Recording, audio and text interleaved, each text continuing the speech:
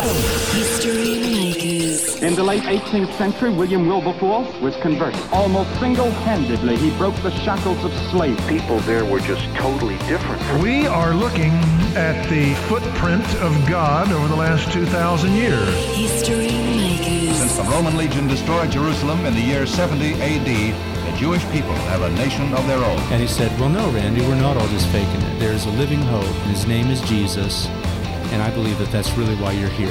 Christ died for us. History Makers. Hi, and welcome to History Makers. I'm Matt Prater. Today we're speaking with my good friend, singer-songwriter and author Rosanna Palmer. How you doing? I'm doing great. It's great to be with you today. It's so good to have you on the radio and get you to share a bit of your story today. Now, for those who don't know who you are, we're going to find out a bit of your story, but you just got to picture a small little pocket rocket of a woman with massive red curly hair. Is that a good description, would you say? I guess so. So let's find out a bit of your story. Where were you born and raised? I was born in Longwarry, which is a little country town in Gippsland. And, from there we moved to a farm, but that's where my early years started, a little country town. Okay, and did you have a religious upbringing? Only a Catholic upbringing, so I guess it was religious in that sense. Yep, okay. So, yes, I grew up in a Catholic church. Mum sent us off to church, and we went to catechism on the Saturdays, which is, I guess, like Sunday school, and church on Sundays. And what about your faith journey? Did you have a conversion experience as a teenager, or how did it all happen for you?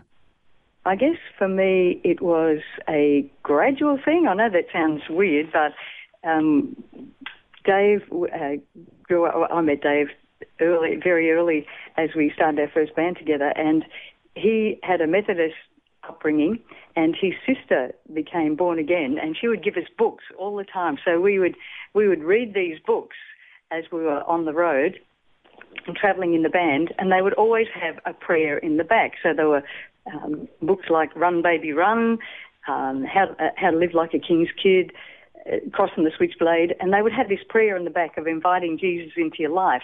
And that's what we did. So we'd say the prayer and say, yep, we've invited Jesus into our life. And so I guess it sort of grew from there. Awesome. There you go. The big conversion, I guess, was with the other members of the band who had quite a dramatic experience. And so that's where the real dramatic change was, and that's where we really had dramatic change. Very cool. We'll get you to share a bit of the story about the band, and just for some context, it was, Rosanna's Raiders was the band, and, I can remember as a teenager seeing you guys at Youth Alive rallies, and you guys were, the big rock band, and you'd do like worship songs, but it didn't start out as a Christian band. You kind of were just you're playing in pubs and clubs, weren't you? Absolutely. I started the first band was in I was about 15, I think so, playing in pubs at 15, and the band was the boys were very heavy in their style. So we played Led Zeppelin, Deep Purple, very, very heavy style, and that's where we started. That was our beginnings, and then we went into pubs and clubs and, Tina Turner, Suzi Quatro, all that sort of material, and, yeah. And then you started having a conviction about singing songs that were, you basically got rid of all the bad songs and started doing good songs and writing your own Christian songs, didn't you? How did that all happen? Well, that was really when we got born again. When we invited Jesus into our life, we realised that there were certain songs we could no longer sing. We definitely had that conviction that, it's just not right to sing some of these songs, because we knew the background of some of these bands. And so we dropped out songs and we wrote songs, changed lyrics of songs, did whatever we could to do what we felt we could be authentic in our Christian walk and still play in the pubs and clubs at that time, because that was our living. And how did the other boys in the band come to faith? Well, the dramatic change was when John Boshua, the sound guy who used to do sound for AC/DC and Hush, he had quite a drug problem, and he really kept that from us. We didn't really know about it till he came to us one day and he said, I've really got a problem with my girlfriend. and she talked about quite dramatic experiences, and voice deepening and, real dramatic things. So he came and says, I need help. So our brother-in-law was a pastor, so we said, well, we'll go and see our brother-in-law, because he had told us stories of similar experiences, I guess.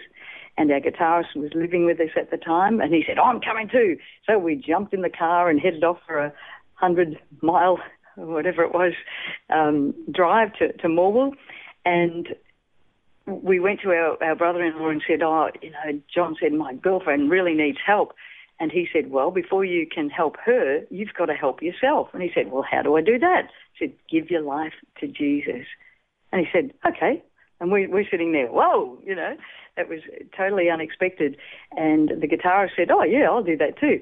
So they, there and then, said this prayer inviting Jesus into their life. And they looked at us and said, have you done this? And we said, well, yes, that's the prayer that we often said from the back of the book. So we said, yes, we have. But on that night, our brother-in-law said, the devil uses rock music, just an off-the-cuff sort of comment. And we said, right, if the devil uses rock music for his kingdom, we're going to use our music for God. And that's where the big change happened. And that's where we decided we're going to use our music for God. We're going to change our songs, drop certain ones. And, of course, you must realise this was only 4 of us there, and we had a road crew. The drummer wasn't there. So, we had to face telling the news to them. Yeah, wow. And I know that you guys performed all around Australia. You even went and toured in the States. And some of my favourite bands, Petra, Whiteheart, Whitecross, can you name drop? What other bands did you tour with and perform with? Yeah, Res Band, David Mees, Sheila Walsh. There were quite a few bands. It was quite a journey. We would do one tour after the other. We would do a Australian tour with Rosanna's Raiders. Yeah. And then we would do another one with Power Praise. Then I would do a solo tour. So we were really doing one after the other, with the privilege of supporting these international bands, and it was quite exciting time in our life. Yeah. Well, it was an amazing season when that, Power Praise. I remember listening to these worship songs that hard rock worship songs. I was like, wow, this is so cool, because, most worship music at the time was, a little more middle of the road. So you really helped lead the modern worship movement, didn't you?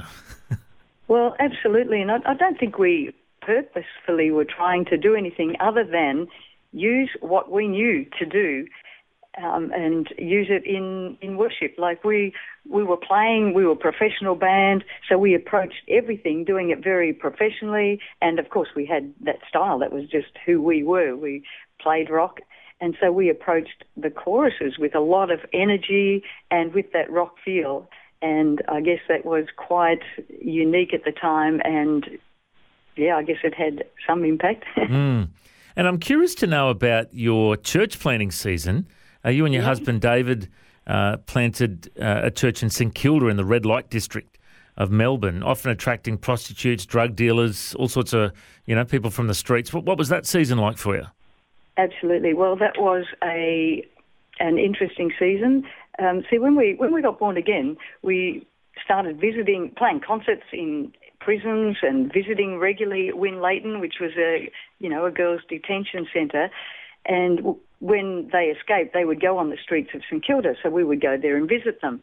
And I guess we just thought that being involved in church life, or what you did was you become a pastor and you pastor a church. So that's what we did.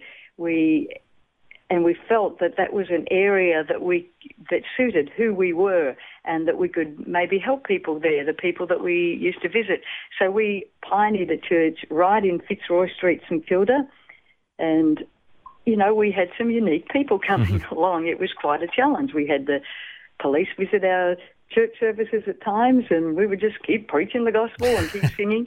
So, yes, it was quite a unique time. And because the area didn't lend itself to having a night service, we also started a night service in Sunshine, which was very teenage-based, and then another one in Chelsea, which was very much reaching out to, or who turned up were single mums. So that was a season that was almost 10 years of doing that, and it was challenging. It was very challenging, but it was something that I guess God wanted to do a work in our life. We still tried to do some outreaches, particularly in and around the churches, and I was always still involved in music by leading the praise and worship and running the worship team. But it was interesting times. And I know you also spent a season at Surf City Church at the Gold Coast, and your husband David was part of the Bible school there. He was the principal of the Bible College School there for almost 10 years. It was a great season as well because he loves the Word of God and he loves teaching. So that expanded us in a different area. He's a great preacher too. We had you guys recently at the Soup Kitchen I run and at church, and I was, I knew you guys were good musically, but I didn't know he was such a good preacher. He's on fire, isn't he? He is a great preacher. I'm his biggest fan, of course. He loves the Word of God, and he really is sincere. He gets up every morning and he's into the Word of God for a few hours and putting out devotions, and he truly is a man of the Word of God, that's for sure. He loves to expound it and put it in a way that people understand it, and just explaining the Word. Yeah, so good. And the good thing is that, you guys are travelling all over the place. I know you've got a heart for travelling to, any of the small outback towns, or you go to the big cities. You've been all around the world, performing and everything. Yes. Is that what life's like for you now? You're just on the road, wherever you get booked, you just go and minister? That's it. Wherever the door's open, we'll go. If it's a small church that needs worship and preaching, we'll go do that. If it's just to go and preach somewhere, we'll do that. So wherever the door's open. Awesome. Yeah. And I was so impressed when I saw the number of books and CDs and, all of the things you guys have put out. Do you know how many books and CDs you've done over the years? Have you got that off the top of your head? Or? About 30 books, I think. And, over 20 CDs. Wow. Yeah, because we've done our own CDs, we've done the Power Praise ones, and also when we were involved in church life, we would record some church CDs, trying to develop the team to a place where they could record as well. Awesome. So, as I said, Dave gets up first thing in the morning, he's writing. So that's what those books have come from that season. Awesome. When we were involved in church life, it was focused more on church life and people, and the books came like 1 hour a day of writing, but now he's able to spend many hours a day, and I've also written books. So that's come from that season of 7 or 8 years of being itinerant and writing during the day, recording CDs, continuing to record audio books, and on the weekends, going out and ministering, as I said, wherever the door's open. Yeah, so good, you guys. I know that you're really passionate about the message that you bring. And if people want to find out more, is there a website they can go to? Facebook is the best way to contact us. Rosanna Palmer Musician. You can contact us on Messenger. So that's probably the best place to contact us. Awesome, so good. Now, before we go, there might be people listening that are thinking, you know what? I reckon this girl's onto something. She came to Jesus as a young girl, and it's impacted her life. If people are listening that have never heard the gospel, would you share with our listeners what is the gospel and how do they respond? Well, the gospel certainly is good news. The fact is that Jesus died for your sin and for mine, and doesn't matter whether it's big or small, doesn't matter where your life's been, God has a great plan and a purpose for your life. He can bring you into the things that he created you to do and to be. And it comes to a point where we need to surrender and say, okay, I understand that Jesus died for my sin, and I repent of everything I've done wrong, and I invite you, Jesus, into my life and change me on the inside. And, inviting him into our life then involves a life of surrender, but it's surrender to a God of love. God has great purpose for your life, and he loves you. He loves you more than anybody else on this earth could ever love you, and he has great plan and purpose for your life. but we are the ones that need to surrender to the fact that he died for us, that we needed him to die for us, and that we are now born again into a new kingdom where he is Lord. Oh, that's such good news. You know, if people are listening to this and want to respond, you can send us an email, info@historymakersradio.com, and we're happy to send you a Bible from the Bible League. We'd love to follow you up and give you information about following Jesus. And once again, if you want to find out more about Rosanna Palmer, you can look her up on Facebook, Rosanna Palmer Musician, and you'll find all the info there. It is so good to hear your story today, Rosanna. I reckon you're a history maker. Thanks for joining us. Thank you so much for having me. Thanks for joining us on History Makers. If you'd like to listen to this interview again, just go to historymakers.tv. There you'll find links to Facebook, Twitter and Instagram. You can subscribe to our iTunes podcast or check out our YouTube clips. History Makers is a faith-based ministry and we appreciate all of your support. The vision of History Makers is to share the good news of Jesus all over the world. If you've got a suggestion of someone we can interview, send us an email, info@historymakersradio.com. God bless you. Have an awesome day. I'm Matt Prater, and why don't you go and make history? History Makers. This year is the 50th anniversary for the Bible League. They're celebrating all that God's done in their ministry, and they're praying into all that He's going to do in the next 50 years. Ephesians 3:20 says that God is able to do immeasurably more than all we ask or imagine, according to His power that's at work within us. To Him be the glory in the church and in Christ Jesus throughout all generations. If you'd like to support the Bible League as they reach the generations to come, go to bibleleague.com.au. Station sponsor.